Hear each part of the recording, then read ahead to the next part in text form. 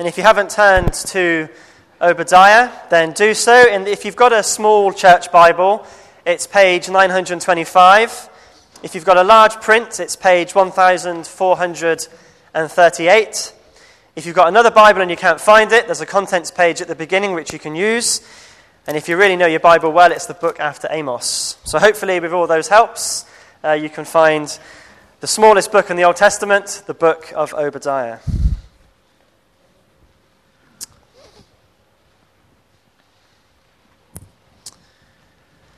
Now, I don't know if any of you have made any New Year's resolutions this year.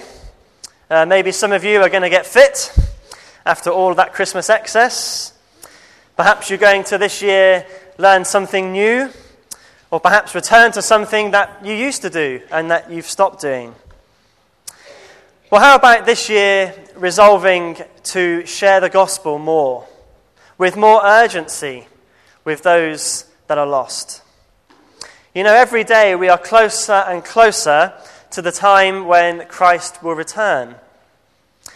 And if you like, in a quite depressing way, every day we are closer and closer to the grave. But what this tells us is that the message is always urgent. The gospel message is always urgent. And as we begin this year, we are in a book that presents us with two stark choices.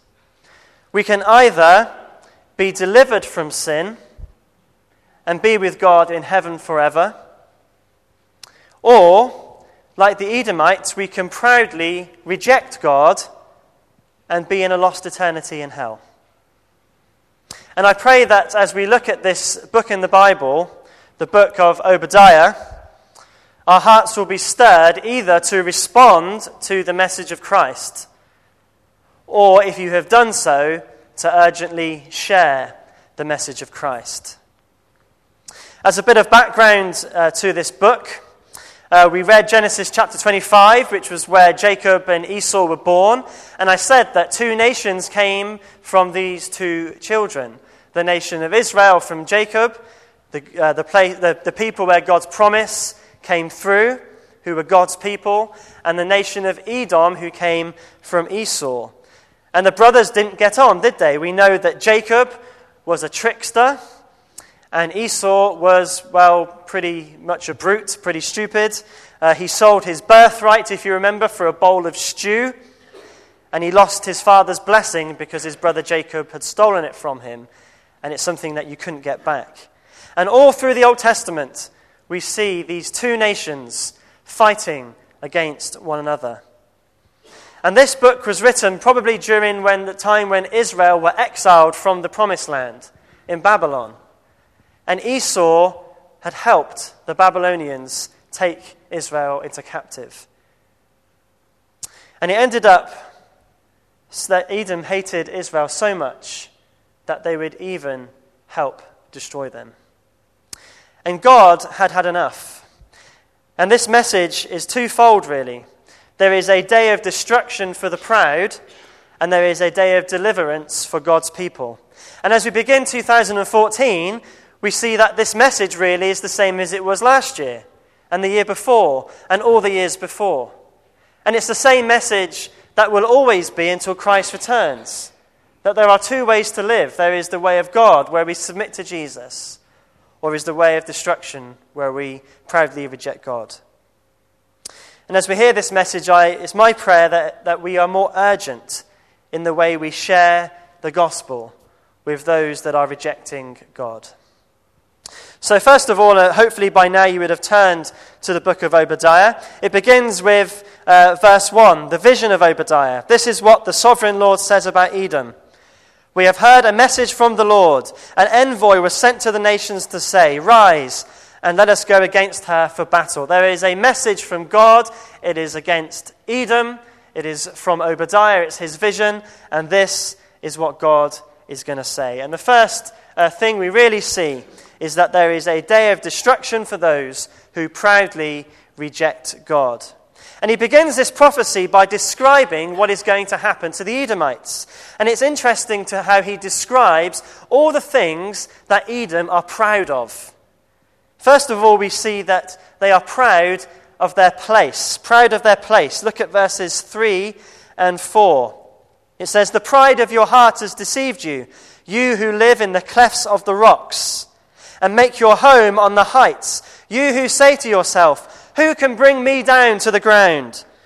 Though you soar like the eagle and make your nest among the stars, from there I will bring you down, says the Lord." These verses refer to the capital city of Edom, the chief city, Selah, and it was in a fortress known as Petra, and this was in the mountains in the region of Seir, and it was accessible only through a 1-mile passage that was very narrow and no more than 12 feet wide in any one place.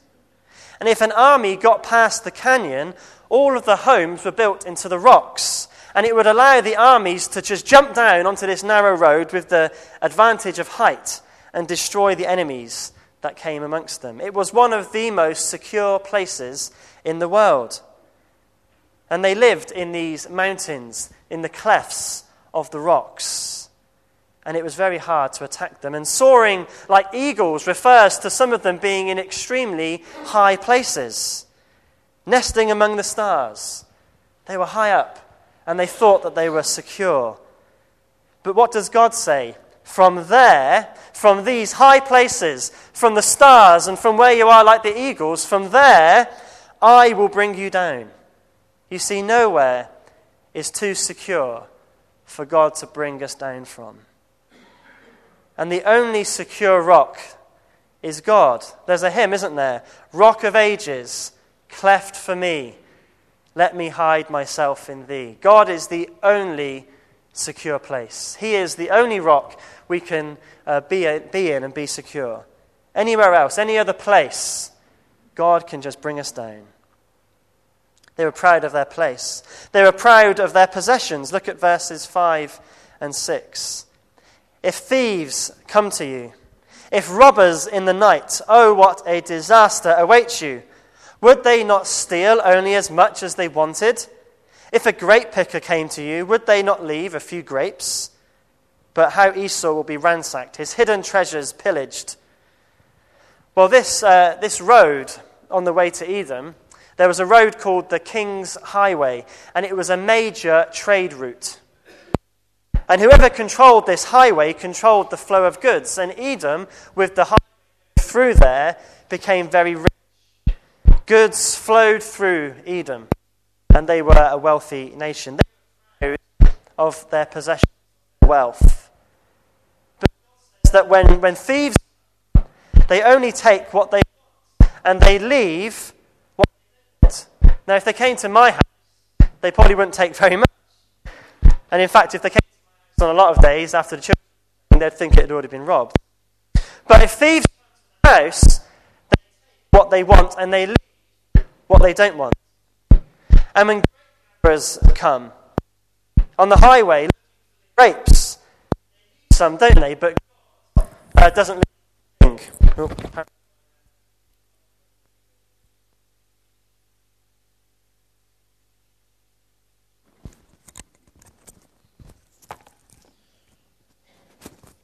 Yeah, when grape gatherers come, they only take the grapes that they want. They leave behind the ones that are no good.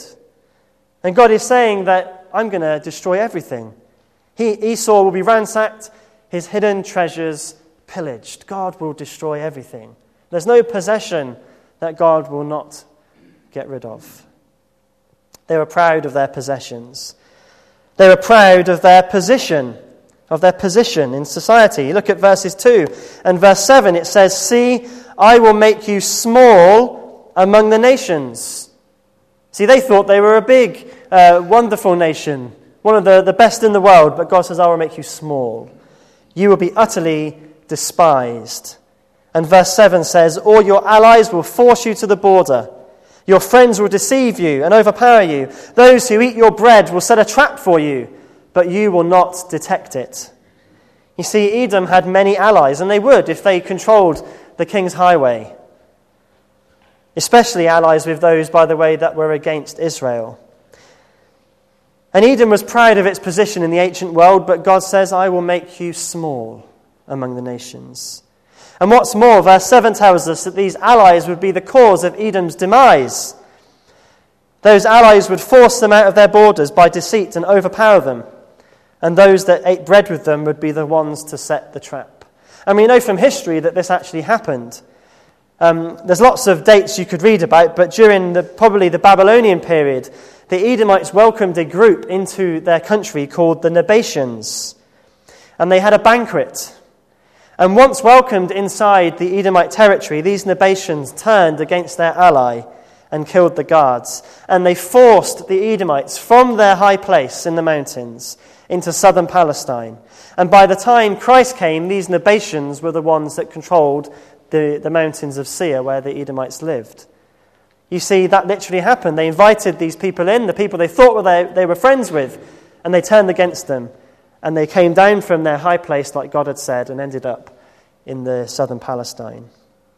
God removed them from their position and made them small. And final thing they were proud of, they were proud in their philosophers. Proud in their philosophers. Look at verses 8 and 9. In that day, declares the Lord, will I not destroy the wise men of Edom, those of understanding in the mountains of Esau? Your warriors, Teman, will be terrified, and everyone in Esau's mountain will be cut down in the slaughter.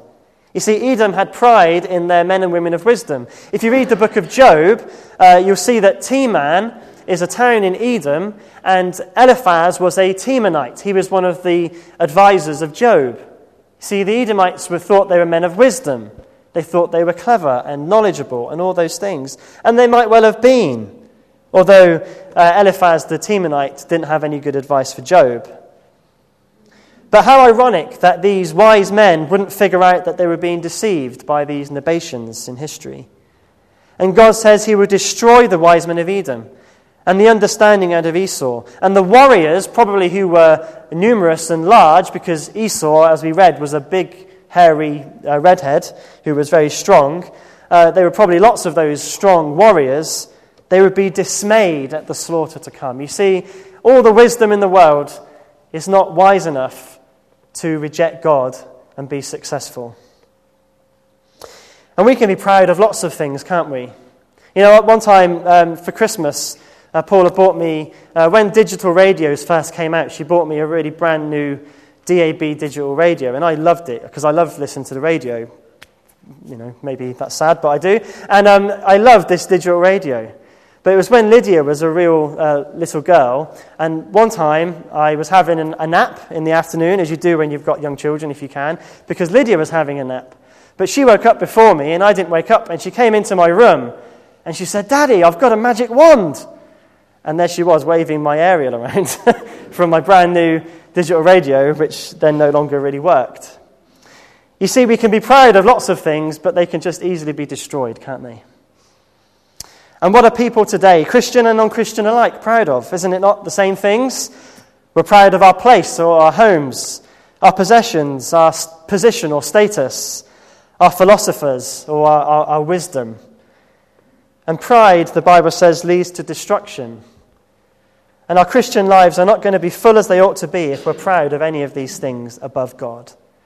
And pride can ruin our lives and take over us, so God is put on the outside. And like Edom, we may have to lose some of these things in judgment if we do not give them to God now. But really, they are God's already. Psalm 24, verse 1 tells us, "The earth is the Lord's and all the fullness thereof." You see, God, everything is God's.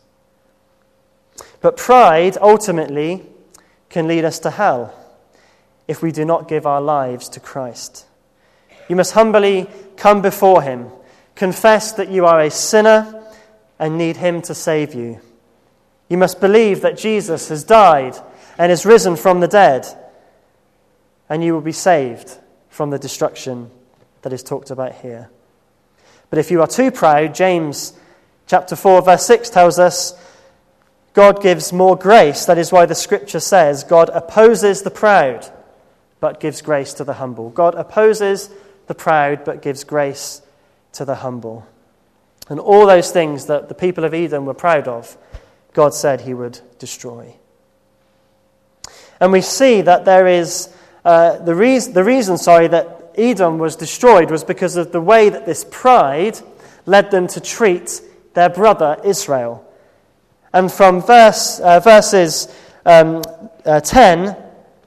down to verse 14, we see how this panned itself out. You see, because they were proud of all these things and they hated their brother, they treated the Israelites badly throughout history. But their treatment culminated in verses 10 to 14. And this is why God judged them, because of what they did here. And we can see how pride led them into a spiral of treating Israel worse and worse, and how if we're proud, it can do the same for us as well. And as we look at the next few verses, we see how this gradually gets worse and worse and worse. In verse 10 it says, because of the violence against your brother Jacob, you will be covered with shame, and you will be destroyed forever. Because of the violence towards Israel, they would be destroyed. And this violence gets worse and worse. Look at verse 11. It says, on the day that you stood aloof, while strangers carried off his wealth, and foreigners entered his gates and cast lots for Jerusalem, you were like one of them. So when the enemy comes into Jerusalem, so when Babylon, if you like, which is the likely thing this is talking about, but it's not certain, but it's likely, when they came in, it says at first, you stood aloof while strangers carried off his wealth. So they were probably up on their high mountains, looking down at Jerusalem, looking at these enemies coming in to destroy their brother. But it says you were like one of them. They stood and watched as foreigners invaded Judah. Now we know that King Jehoram had his sons and their wives carried away captive. Many others were taken away into Babylon. Many were killed. But they were watching, and it says that you were like one of them. You see, watching something happen, watching somebody that you despise perhaps, watching them fall, watching them get into trouble, it says it's like you're involved. If you're just watching and not doing anything to help, it's like you are involved. You were like one of them. But they go from this passive involvement to verse 12, the first part. They start rejoicing. You should not gloat over your brother in the day of his misfortune, nor rejoice over the people of Judah in the day of their destruction. So they go from a passive involvement to rejoicing. They start looking at them and saying, look at what's happening. This is brilliant. They went from watching to rejoicing. And then, in the next part of verse 12, they started boasting, speaking proudly, nor boast so much in the day of their trouble. So they were watching, then they rejoiced, then they started boasting. It could have been pride in the fact that they have not been destroyed themselves, or the fact that they have taken part in this destruction. I don't know, but either way, they were rejoicing and then they were boasting. But then they start to get more involved. Look at verse 13. You should not march through the gates of my people in the day of the disaster. It's like they were watching from afar, they were rejoicing and boasting, and then they decided to say, well, let's go have a closer look. Let's just have a better look. Let's gaze upon them. And that's what the next part of verse 13 says. Nor gloat over them in their calamity in the day of their disaster. The New King James uses the phrase, gazed upon their affliction. And that's what it really means. They enter the gate and then they gaze. They have a closer look. They gaze at their affliction. And then in verses 13 at the end and verse 14, they are actively involved. You see, the spiral gets worse. They've gone from watching from afar, and now they are actively involved. It says, nor seize their wealth. So now they're stealing. You should not wait at the crossroads to cut down their fugitives. So when people were trying to escape, the Edomites were blocking the way. They were standing there saying, no, you can't escape. You must not leave. They were helping the Babylonians to destroy. And then it says, nor hand over their survivors in the day of trouble. So not only were they blocking the way, they were taking the survivors and they were handing them over to the Babylonians. And you can see how this spiraled worse and worse. They went from their lofty position where they watched to being actively involved and handing people over to destruction. This was their brother. This was their family. And they were so proud that it led them to treat them in this awful way. And we go through a similar kind of process if we do not deal with our pride. Perhaps we look for people that we don't get on with to slip up, and we watch it happen without trying to stop it. Then we rejoice when things don't go their way. We think, oh yes, I'm glad that they've got their comeuppance. We speak proudly, well, that would never happen to me. That would never happen to me. And then perhaps we start entering the gate of their life and begin to want to speak to them, to get a closer look. We pretend that we care about them, but really we're just trying to get the gossip to find out what's happening to them. And finally, perhaps you start being actively involved in their affliction. You block ways of them escaping from their affliction. You cause affliction. You persecute. And you might think, oh, that's severe. That could never happen if you don't deal with pride in your heart.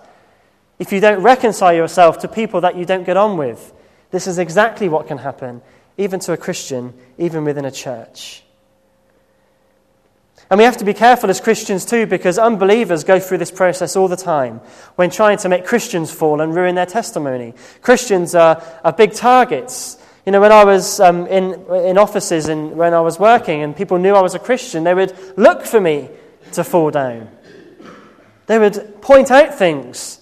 Well, surely if you're a Christian, you wouldn't want to do that. And sometimes they were silly things, but they were looking for me to fall, and they do. You see, pride can lead to people destroying lives. And we must keep these kind of things in check. So perhaps think of someone that you've had a disagreement with and pray for them so your attitude improves towards them. And pray your way out of this negative spiral that the Edomites had. But now, the book moves in a different direction from the past to what Edom has done to the future of what happens to Edom. And these are the results of rejecting God and rejecting and persecuting his people. It says in verse 15 that the day of the Lord is near for all nations. And when we talk about the day of the Lord, we're talking about when God brings judgment. Really, that's what it means. Either to a people or to nations, but ultimately the day of the Lord is the day when Christ returns to judge all people who have rejected him. And it's partly fulfilled in that the Edomites were destroyed, but it's not yet fulfilled in that Christ hasn't returned and there are still people rejecting God. And it says in verse 15 that the day of the Lord is near for all nations. And it's for everybody, not just Edom. And in various ways this is happening. Nations have risen and fallen over history, haven't they? According to the sovereign will of God. Verses 2 to 9 describe specifically Edom. But there is a day for all nations, for all people, when God will judge them if they have rejected him. And it says it will be a time of retribution. It says, as you have done, it will be done to you. Your deeds will return upon your own head. As Edom deserted and spoiled Israel, so they will be deserted and spoiled by God. And verse 16 describes the day of the Lord further. Just as you drank on my holy hill, so all the nations will drink continually. They will drink and be as if they have never been. Just as you drank on my holy hill, by the way, is literally about drinking alcohol on the place of the temple. And when Jerusalem was attacked and the people taken captive, the Edomites held a drunken party in the streets of Jerusalem. And they indulged in lewdness, and they profaned the holy temple with idolatrous festivities.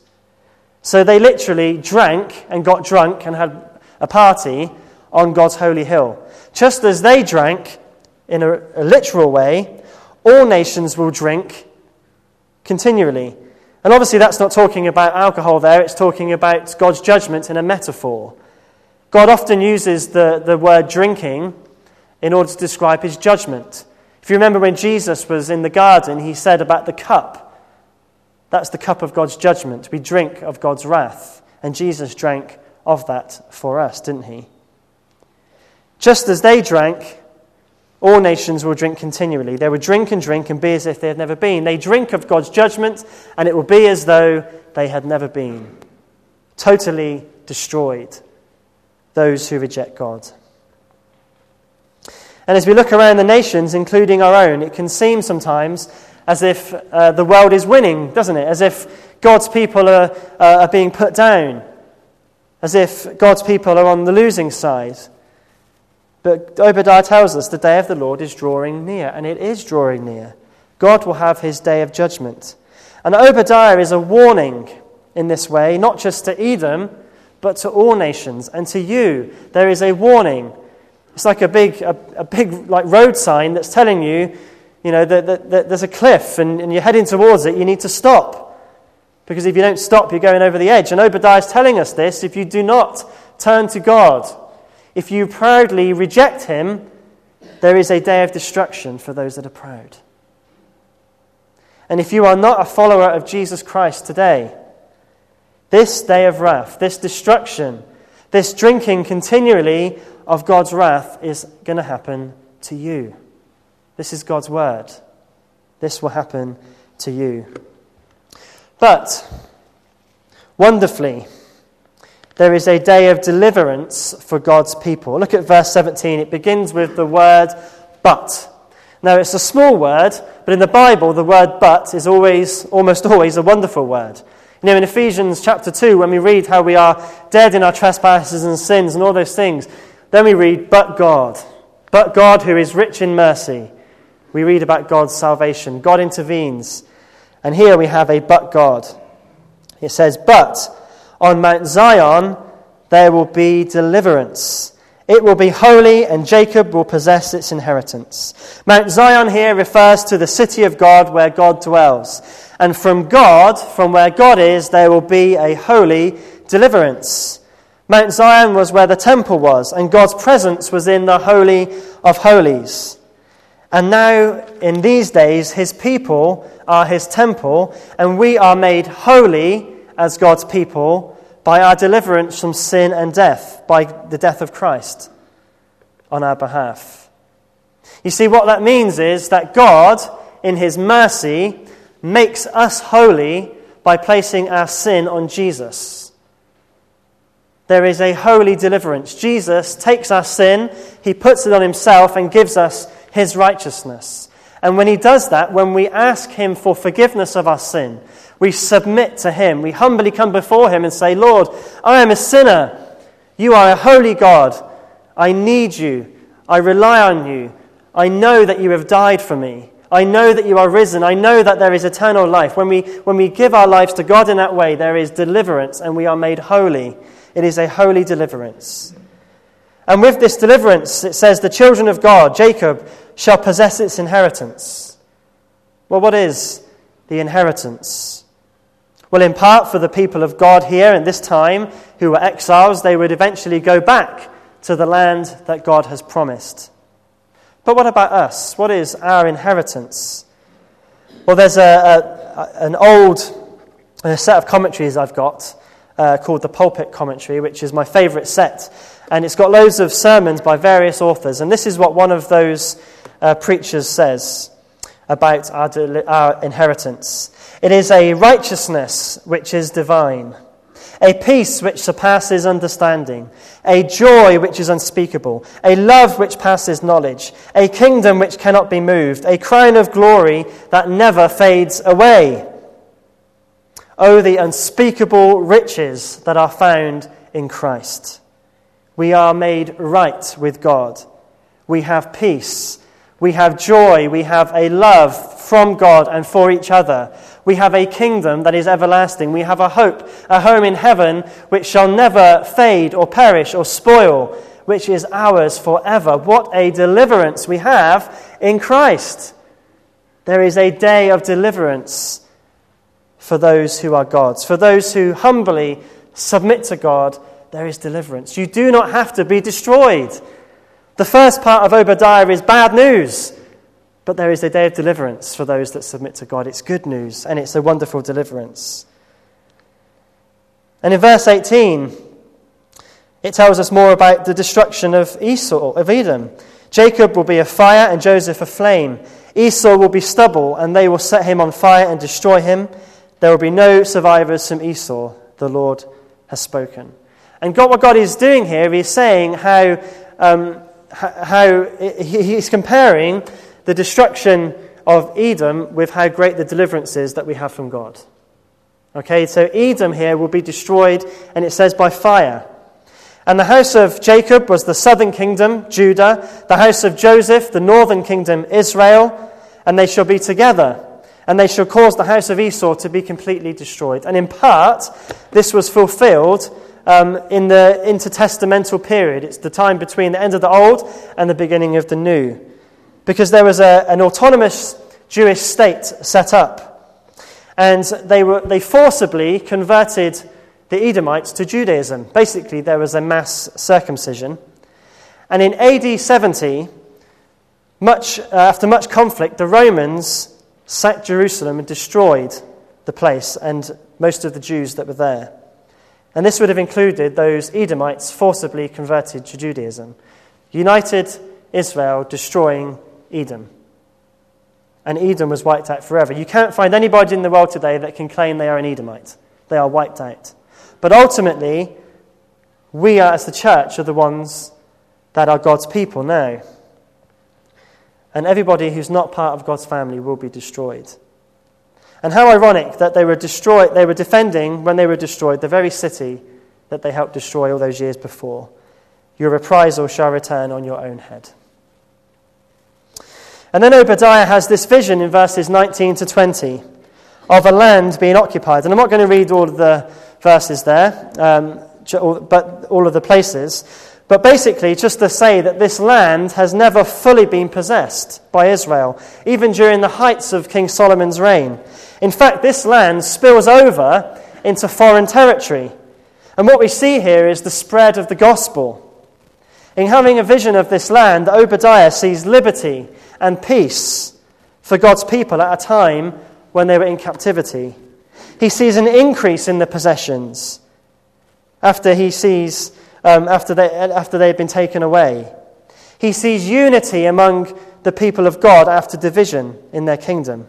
He sees the gospel, liberty and peace from God, spilling over to all nations to form a united body of God's people fit for everlasting glory. And we as the church are the inheritors of this wonderful promise. There is a day of deliverance for God's people. And we are told in verse 21, in the last verse, that deliverers will go up on Mount Zion to govern the mountains of Esau, and the kingdom will be the Lord's. Now, who are these deliverers? Well, these deliverers are believers. They are you and I as Christians. Matthew 19:28 says this: Jesus said to his disciples, "Truly I tell you, at the renewal of all things, when the Son of Man sits on his glorious throne, you who have followed me will sit on the 12 thrones, judging the 12 tribes of Israel." See, the disciples were promised that they would judge the 12 tribes of Israel. And in 1 Corinthians chapter 6 and verse 2 we read, "Do you not know that the Lord's people will judge the world?" So all of us as Christians will judge the world. Well, how do we do that? Well, we do that through our preaching of the gospel. Matthew Henry says that the same that come as deliverers on Mount Zion shall judge the mountains of Esau, because the word of the gospel in their mouth that saves judges as well. And right now, we are the deliverers on Mount Zion. What that means is that the gospel is in our hands. We are the ones that share this deliverance. There is a deliverance for those that don't reject God, for those that humbly accept God, and we are the ones as his people that deliver the message. It's like if I've got like the cure for cancer in a bottle, I'd be very rich, but if I had it in a bottle, I could take it all over the world, couldn't I? And people would be taking this and saying, yes, we want this cure. We want this cure for cancer. I would be the deliverer, but I wouldn't be the one that saves. It would be the medicine that saves. I think in the New King James it uses the word saviours on Mount Zion, not saviour. Christ is the saviour. I am the one that delivers the message. And brothers and sisters, we have more than the cure for cancer here, don't we? We have the gospel of Jesus Christ that delivers from sin and death and hell. And we are the deliverers on Mount Zion. We are the ones that God has given it to go and take it to the world that needs to hear it. And we have such a glorious deliverance, don't we? We have such a wonderful inheritance. There is a great day of deliverance. But we need to make sure that we are the deliverers on Mount Zion that are giving that out to those that are hearing it. That is why I said at the beginning, what is your resolution this year? It should be that with more urgency and more fervency we share the gospel of Jesus Christ. Because that is the responsibility God has given us. And as we see from this book, that message is urgent. That message is urgent. I hope that you are encouraged by the wonderful day of deliverance that we have in Christ. We have such wonderful, wonderful truths in the gospel, don't we? We have a wonderful inheritance. We have a wonderful salvation. We have a secure and firm and wonderful hope that will never disappear. We can never be taken out of Christ's hands. We are always his forever. But at the same time, we need to be taking that wonderful gift and sharing it with others. And perhaps some of you here this morning have heard this message and are thinking, I'm one of the proud. I'm one of the ones that are rejecting God. I don't want anything to do with God. There is a day of destruction for you. But there can be a day of deliverance if you give your life to Jesus Christ and submit to him. And our final song, before we come around the Lord's table and remember how he delivered us, tells us that there is a way back to God from the dark paths of sin.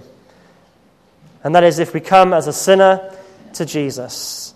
So before we come to the Lord's table, let us stand and let us sing this chorus and remember that we can come to Jesus and be delivered from our sin. Let's stand together and sing.